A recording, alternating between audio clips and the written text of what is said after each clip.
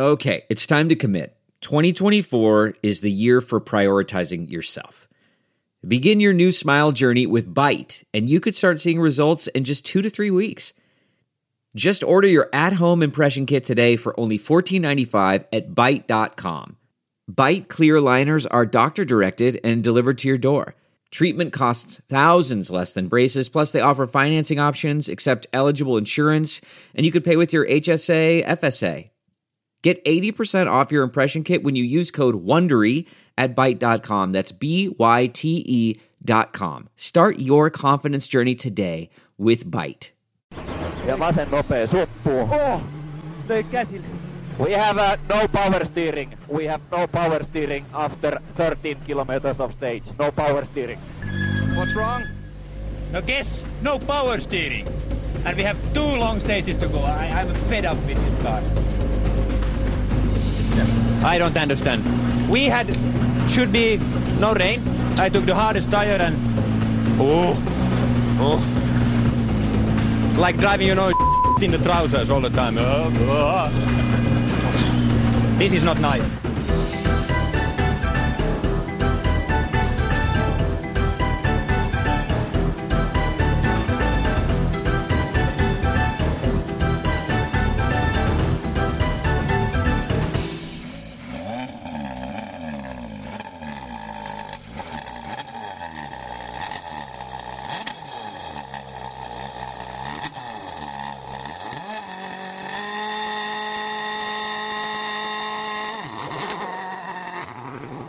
Hello and welcome to the latest edition of Spin the Rally Pod. There may be no action out on the stages, but we've still got plenty of rally conversation to bring you.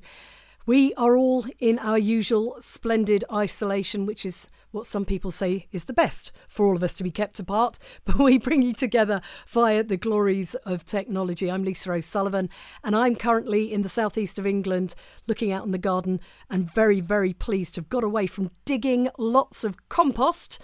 I'm so glad to be talking about rallying. Also on the line, we've got I'm trying to think of a good word for you, Colin. I'm just going to call you Colin Clark. Hi, Lisa, yeah. We've got David Evans and George Donaldson. All of you guys can come up with your own fantastic descriptions. But we're going a little bit different this time. We're not going to talk about what's happening in the world at the moment. We're going to look back in time. And we've decided to pick some of our rally heroes of the past. And we're going to start with the absolutely fantastic, the one and only Marcus Ulf Johan Gronholm. I had to look that up, guys. Born on February the 5th, 1968. Great rally driver. Discuss. Can I start, guys? Am I allowed to start? Yeah, I think Fire you should, away. George. Okay, so my history with Marcus is fabulous, and I could talk about Marcus for hours, but I would rather he was involved in the conversation. Of course, maybe we should get him along because he'd be a willing participant. Of course. Marcus, my first experience with Marcus was in Toyota team back in 1991. But Toyota's experience with Marcus goes back before that, and it goes back to my boss at Toyota, which was Uwe Andersson.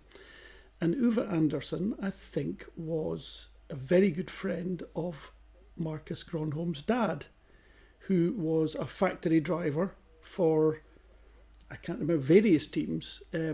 I think I can't remember all the events he was involved with, but anyway, I think that Uwe Andersson might have been Marcus's godfather. And anyway, wow. The result was Marcus was an up-and-coming driver. Uwe Andersson was a lovely man, tough operator at times, but he looked after Marcus and gave him opportunities and generated opportunities. And Marcus got an opportunity to drive what was actually a bit of a pig of a car in 1991. The 1991 Toyota Celica GT4 wasn't the best version of the car we had in any of the years, and it was a year where we had been world champions we had world champion driver in 1990 with Carlos Sainz. He failed in 91 to get the championship. The car was a wee bit difficult to drive, and of course they got it in 1992. That was Carlos's 2 world championships. But we're not talking about him. Marcus Gronholm was gifted a drive in Finland because the car was a bit difficult to drive. It was running a blocker in it, as I recall, in 91. So it was just straight four-wheel drive. We couldn't. The engine power had gone up so much in the preceding year that the hydrostatic four-wheel drive system really couldn't cope with the power differential. So the way we could make the car go quickest was with a blocker. Now, we ran blockers in the WRC for a short while, and then we've gone back to the electronic and the hydraulic diffs again. So so that was Marcus Gronholm. We got brought in, and he went incredibly well. But my very first memory of him was the last service at the end of the last stage. Well, it wasn't the last service. It was the first service after the last stage of the first day of Thousand Lakes Rally, and it was dark because it ran up till late at night. Marcus came out of the stage. He'd been upside down and through the woods. And he brought this wrecked car out, and of course, he was the same size then as he is now, all gangly and young and keen and enthusiastic. And he came leaping out the car at the stop line, having spotted me and a gentleman called Kevin Verright, I think it would have been at the end of the stage. And Marcus was flying over the bonnet and asking us what to do and this and that and the next thing. We were on the radio to the chief engineer, Pepper, saying, OK, Pepper, this is the situation. We can patch it up, and it'll take 3 or 4 minutes to get it patched, enough to get it into main service where the main group is. It was only, I think, maybe 15, 20 kilometres away. So that's what we did. We went underneath the car and made sure all the wheels were going to stay attached and made sure it wasn't leaking too much water. I think we stemmed the one oil leak that out of a heat exchanger at the front. And sent him on his way, and Marcus was leaping around. And if you imagine Marcus with no filters at all at his most young and crazy, that's my memory, and it was just a special. Marcus, get back in the car and go. Are you sure? Is it okay? Thank you. And jumps into the car, and you say, Marcus, look, take it easy. You know, your wheels are all pointing the wrong way. Be a wee bit careful. I think he had one front brake was gone or something like that as well.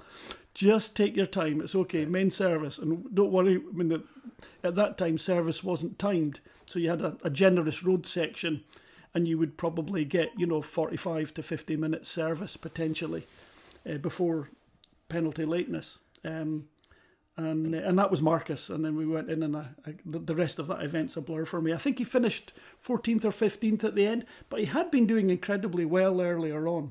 I tried to check out sometimes. George, what I find really interesting about that story is that a lot of us who perhaps weren't quite around in those days, or certainly weren't quite the aficionados of rally that you are, the assumption is that Gronholm really didn't make it. He didn't appear on the scene until his latter years. But from what you're saying, he was always on the radar, even in his early 20s. Well, I mean, seeing as we're starting off at the beginning, so Marcus got that opportunity and went very well.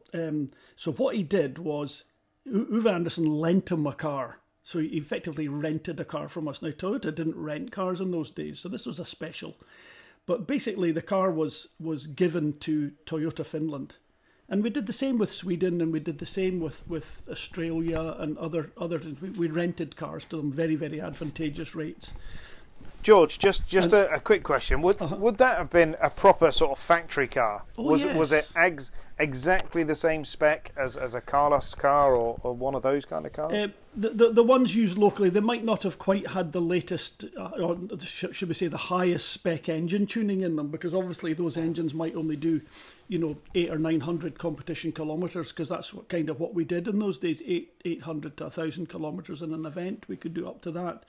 So there was I think we called them A engines and B engines, and I think there was also Recce engines as well.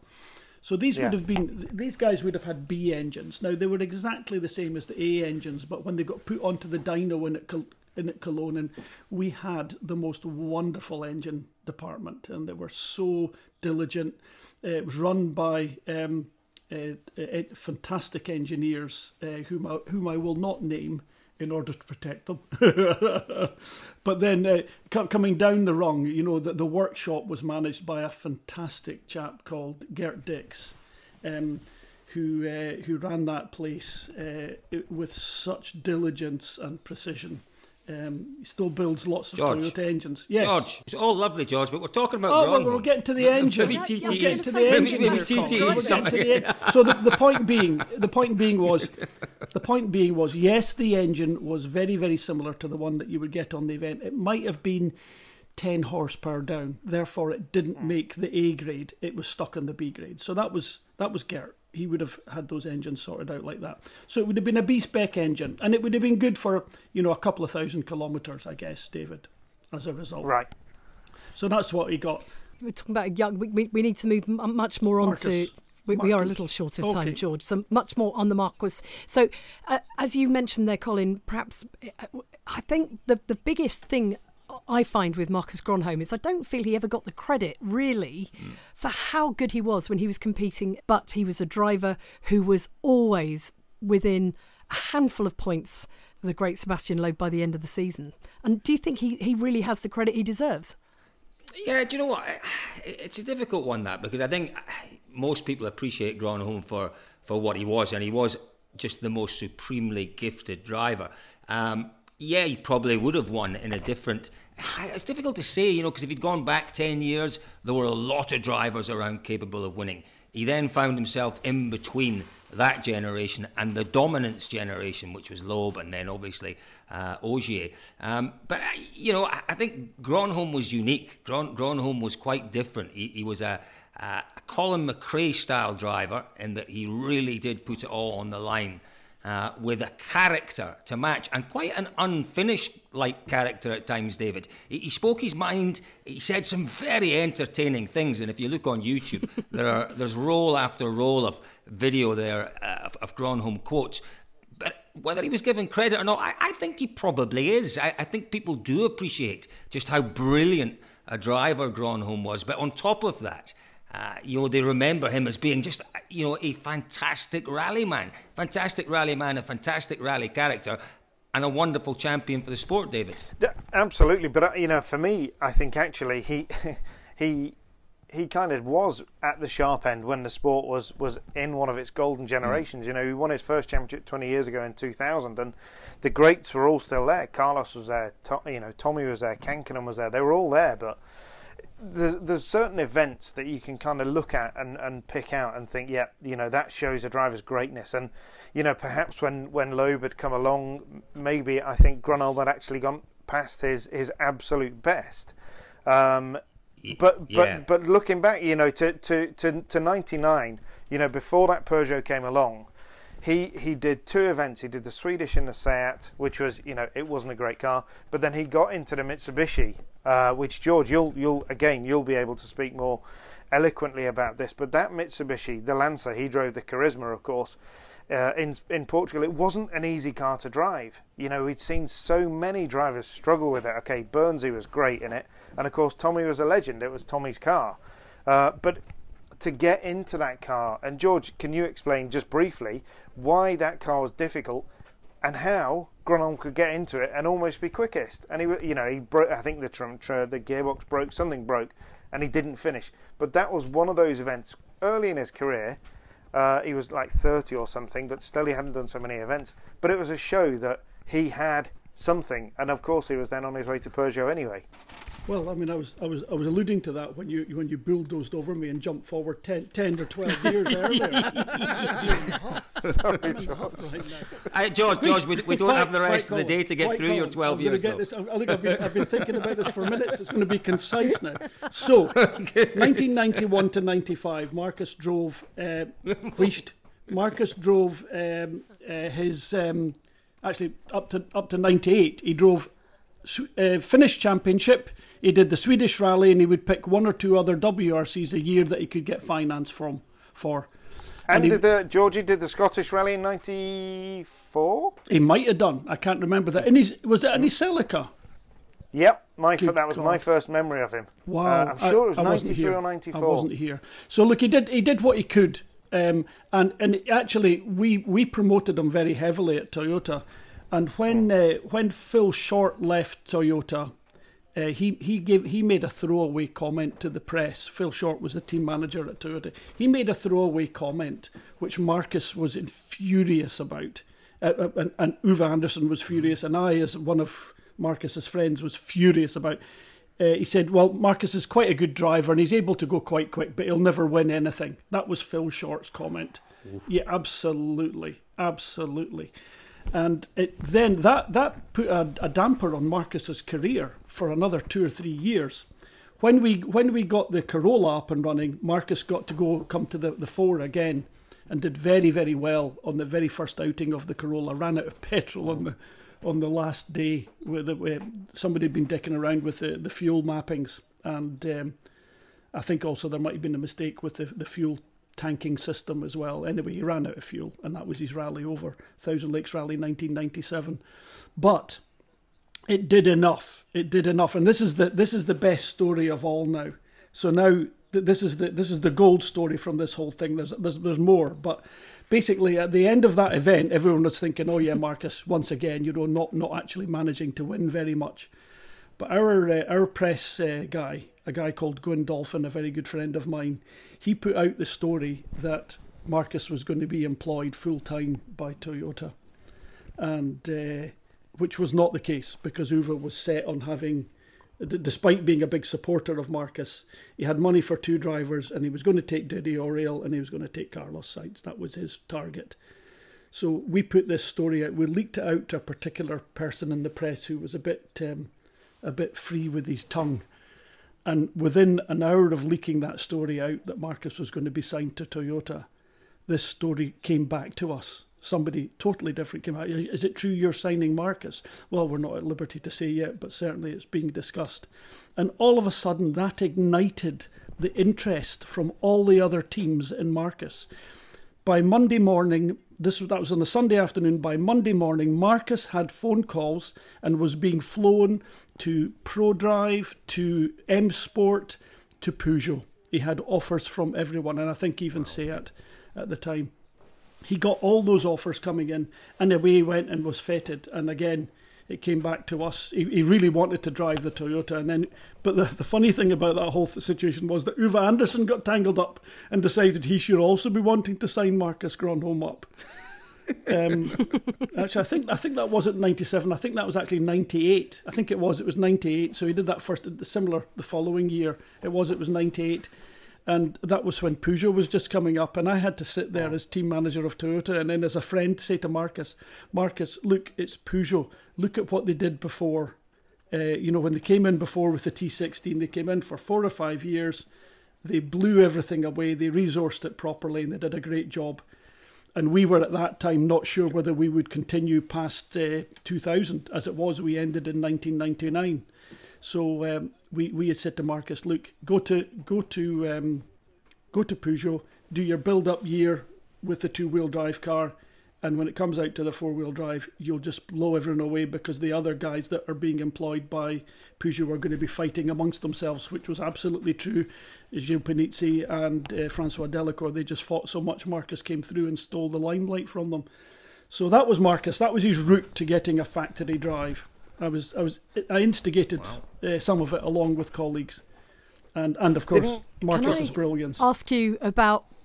We all know that the difference between rally drivers and other common or garden drivers is their mechanical skills as well. Can we talk about Marcus the mechanic? Because I remember, and I can't remember which event it was because I have a terrible memory, but I think it might have been Greece in the mid-noughties, where a lot of the drivers were having problems with their brakes burning out. So Marcus's solution was to change his brakes at the end of every stage, and he was getting a little bit tight on various time elements, because he wasn't just swapping the tyres around, he was changing the brakes as well. I have no recollection of that, Lisa. That was news to me. I wouldn't have known that Marcus was a brilliant mechanic, because nearly all my discussion is with Marcus has been in bars or restaurants or in the back of motorhomes discussing tactics and strategy for stages. I know he's all fingers and thumbs in some ways, but maybe I've got the wrong. He's also, my memory's terrible. He's also absolutely brilliant at managing what he's got. He'll drive a 3-wheeler, a bit like Juha Kankinen. He'll drive a 3-wheeler and still get a fast time. Carlos Sainz was another one that could do that. Which we've got to just say, George, you've talked about 3 wheels there. We really have to reference that conversation he had with the Welsh constabulary, when he really did feel he could make it back to service. But I can drive. It was another classic, wasn't it? It was absolutely TV gold. And no doubt, Yeah. he would have been probably quicker down that bit of road on 3 wheels than the policeman on 4. That poor policeman just was terrified to leave because Marcus wouldn't take no for an answer. It was the funniest bit of TV ever. It was a great quote, wasn't it? Yeah, you can't drive that Yes, car I like can. that on the roads. Yes, I can drive that car. You just won't let me drive it. I think the policeman deserved actually a sainthood for that whole thing. In reality, it was a wonderful little bit of miscommunication, and it just played out so well. I think, that 206, we talked earlier about drivers, their cars. We saw it, with McRae in the Impreza 555 and with Loeb in various Citroens. For sure, 2000, that Peugeot, the 206 WRC, that was Grönholm's car. He got in there and he just made it his, didn't he? And it was rare to find a driver just settle down and get on with it so quickly. Yeah, I mean, he won Swedish, didn't he? He was second. Yep. They all had the problem, didn't they, on the Monty in 2000, where all of the cars failed to start. They wouldn't come out of park firmly. That's right, isn't it, George? That's quite you a had the same problem. Quite a normal one. Subarus have done the same. So, yeah. Citroen did the same. Yeah. Quite. Citroen 2005. Yeah, they've all had the cold start issues in Monte Carlo or in Sweden in the past. 2002. I think it was Sweden where the Subarus failed one year. It's just an inevitability. But going back to that, Mark has been able to drive anything. David, you alluded to it earlier. He jumped into that Mitsubishi back in, was it 98 or something, 97 or 98? 99. The start 99 of was it? There you go. And basically he went as quick as Tommy until he had. Did he have a suspension breakage or a gear breakage? I thought it was gearbox or something. Maybe gearbox. Yeah, put him out of it, but went incredibly well immediately. One of a handful of drivers to have managed that feat. So, boys, I mean, you've seen a lot more of Marcus than I did. I mean, I came onto the scene, if you like, in 2005, which was unfortunately just at the back end of Marcus's career. But David, what do you think it was that made him into such a great champion? What did he have about him? What was it about Grönholm that made him so capable of winning? He had absolute raw speed, and he had complete compatibility with the car.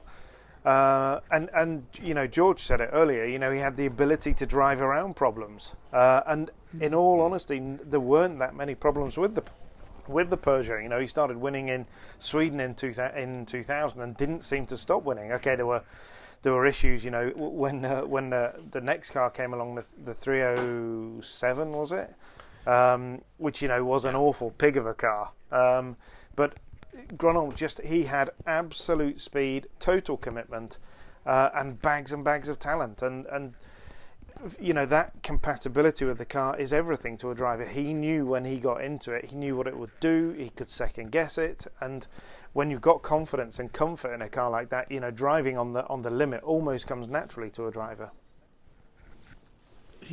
He is. Just alluding back to the conversation from earlier, someone said it was unfortunate that he came up against Sebastian Loeb. No, it wasn't. He was the only driver that ever took Sebastian Loeb head on and repeatedly won and became a world champion against him.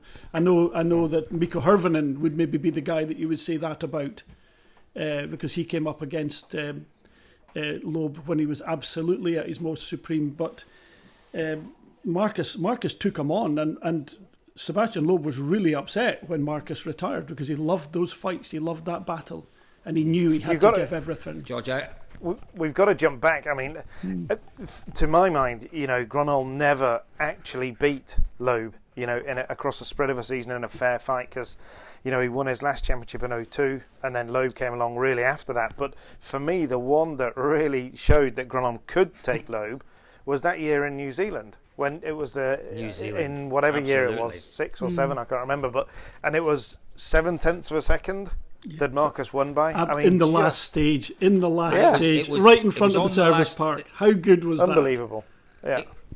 It was incredible because he had time to make up that morning, and he went into that last stage, and I think he was behind going into the last stage, wasn't he? And he had to win it on that, and it wasn't a proper stage. This was a stage around the service park. It was like a Hampton Mickey Downs. Mouse type was stage, it not wasn't Hampton Downs? What was the place? No. It was Hamilton. It was in Hamilton. We were in Hamilton. Agricultural park in Hamilton. It was in the agricultural. Correct. and he absolutely threw Mystery everything Creek. at it. And that Mystery was, Creek. Mystery Creek. Well done, you. Well The mystery was well why done, we you, were and well there. done, your computer. It was New Zealand, wasn't it? Yeah. No, I remember being at that stop line, and it was one of the most magical moments. And you saw emotion from Gronholm quite often. He wasn't one to hide his emotions, but my goodness me, they spilled out at that moment, didn't they? And he got on the roof of the car. He was punching the air. He was jumping up and down. It was he knew he'd beaten, possibly the greatest driver of all time in a straight fight, and it was magnificent. Yeah, it was. It was, and it ultimately, I mean, it was for me. It was a real shame the way in at the end of 2007, where the way Gronholm's championship challenges really ended. He'd announced that he was going to retire at the end of 2007, and then he went into that Rally Ireland with a chance. But I think he had to win in Ireland against Loeb, and it was a very, very difficult event. I can't remember the name of the stage or the lock or the lake or whatever, but he hit the wall, didn't he? Side on. Loch Strawn, It was I can't remember. a decent sized impact, wasn't it? Let's be honest. Yeah, and that was the end of it. Very sad. It was, because as much as I would love to have seen him take another championship in the early noughties, I'm not sure at the end of 2007 that he really had another championship left in him. One of the absolute telling moments was at the end of Oinopoja probably in Finland in 2007, when I think he just about beat Mikko in the same car, and this was the difference. At the end of the stage, Gronholm came through and he looked absolutely white. He looked terrified at what he'd had to do to bring the car through that quickly. And it was that year, I think, that you remember coming into Kakaristo, Mikko was in the ditch, the back of the car was in the ditch, and he just kept it lit and it pulled it through. And the difference was Gronholm came through white, didn't want to ever go back down that road again. Mikko came through and he wanted to go straight back to the start and have another go. And Gronholm said to me at that point, I think this is it. I think I'm done. Well, I mean, at that point, Marcus had been driving World Rally cars for 16 years. Think how many frights. That's 16 years worth of chances taken. I guess as a driver when you've reached the limit. Actually, because it's a numbers game. Eventually, everything gets you. It's like an aerobatic pilot. There's old pilots and there's bold pilots, but there's not old bold pilots. And maybe that makes Marcus the smartest guy of all, because he retired when he did, pretty well at the top of the tree. Yeah. And I think for a lot of people as well, when pictures were scarce and we had to wait for 1 hour a week to watch rally catch up as well, Marcus on the radio has always been gold. And the most quirky stage end, we've spoken about the TV pictures that are on the internet, but the clicks, the noises we used to get from Marcus, it was just gold, absolutely again, gold. Lisa, there's a whole load that we can't go without mentioning. We cannot go without mentioning Up in the Ass of Timo, which now features on a t-shirt at Rally Finland. It was Cyprus, was it, or somewhere? Cyprus, I'm sure Cyprus it was. or Turkey, might have been Turkey. Yeah, Turkey. Yeah. I have to stop because it came some stone or something through Timo's seat, up in the ass of Timo. And the steel rod came up through the floor of the car and went quite literally up into the ass of Timo. I've never asked exactly where that steel pole went, but it quite clearly didn't. I don't want to know. Up in the ass, George. I really like Timo, and I don't want to know. If you need to ask George, then you're struggling. You're struggling. Somebody somewhere has kept that. How does Marcus know that? I mean, did he get down there and have a look, or what? I mean, honestly, I just don't want to know. Don't think about it. But it wasn't. It wasn't just the actual words. It was the fist. Remember, he made the fist, and he sort of thumped the fist just to really hammer the point home. Quite literally. And I think on that note, it's a good time to draw a veil on the career of rally legend, rally man through and through. That was only part one, Lisa. Honestly, that was only part one. There's more. We'll come back to that. Yeah, his dad was a rally champion. His son making a name for himself in rallycross now as well. So, yeah, a rally man through and through, Marcus Gronholm. And if you want us to talk about your memories of rallying, I think the best thing to do is send your questions to @Voice of Rally. And David, what's your... Twitter. David Evans Rally, or at Dirtfish as well. You can go to Dirtfish. At Dirtfish. Let's go for at Dirtfish. That's the best way. So, yeah, ping your requests to at Dirtfish. And here on the Rally Pod, we'll do our best to try and cover subjects that might be of interest to you and keep you laughing over what can be very challenging times at the moment for everyone. But we'll be back very soon with another Spin the Rally Pod special. See you, boys. See you, Lise. See you, Lise. Is that us done at the moment then, guys, is it?